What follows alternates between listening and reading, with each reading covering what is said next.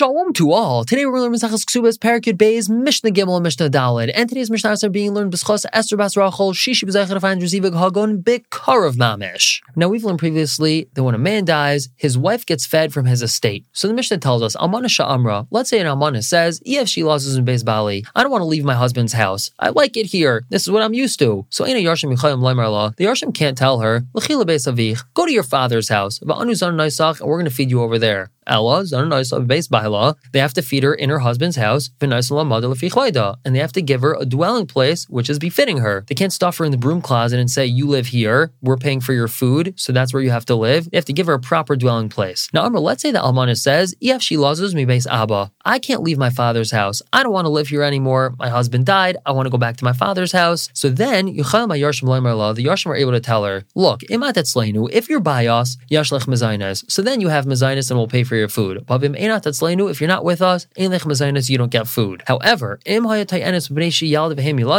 she claims that the reason why she's going back to her father's house is because she's young and they're young, and it could be inappropriate. For example, this was a second marriage of her husband's, and her husband had older kids already, and she's the same age as her husband's older kids, and so therefore it's uncomfortable for her to be there, then they would have to feed her even though she's in her father's house. Moving on to Mishnah Daled, calls man as long as she's in her father's house, she's allowed to collect her ksuba forever. She's always able to be tevei her ksuba. However, calls man baila, if she's in her husband's house, so then she's only allowed to collect her ksuba for 25 years. Why 25 years? Rav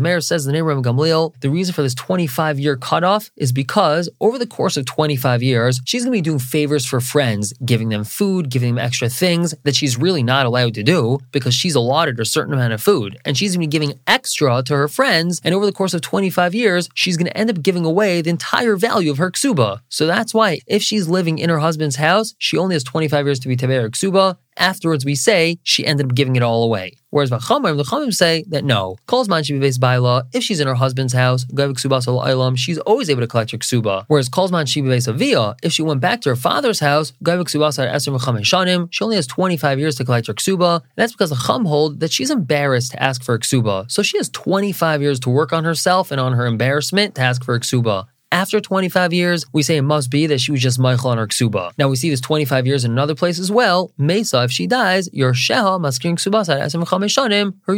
have 25 years to ask for a ksuba as well. We're going to stop here for the day and pick up tomorrow with Parakut Gimel, Mishnah Aleph and Beis. For now, everyone should have a wonderful day.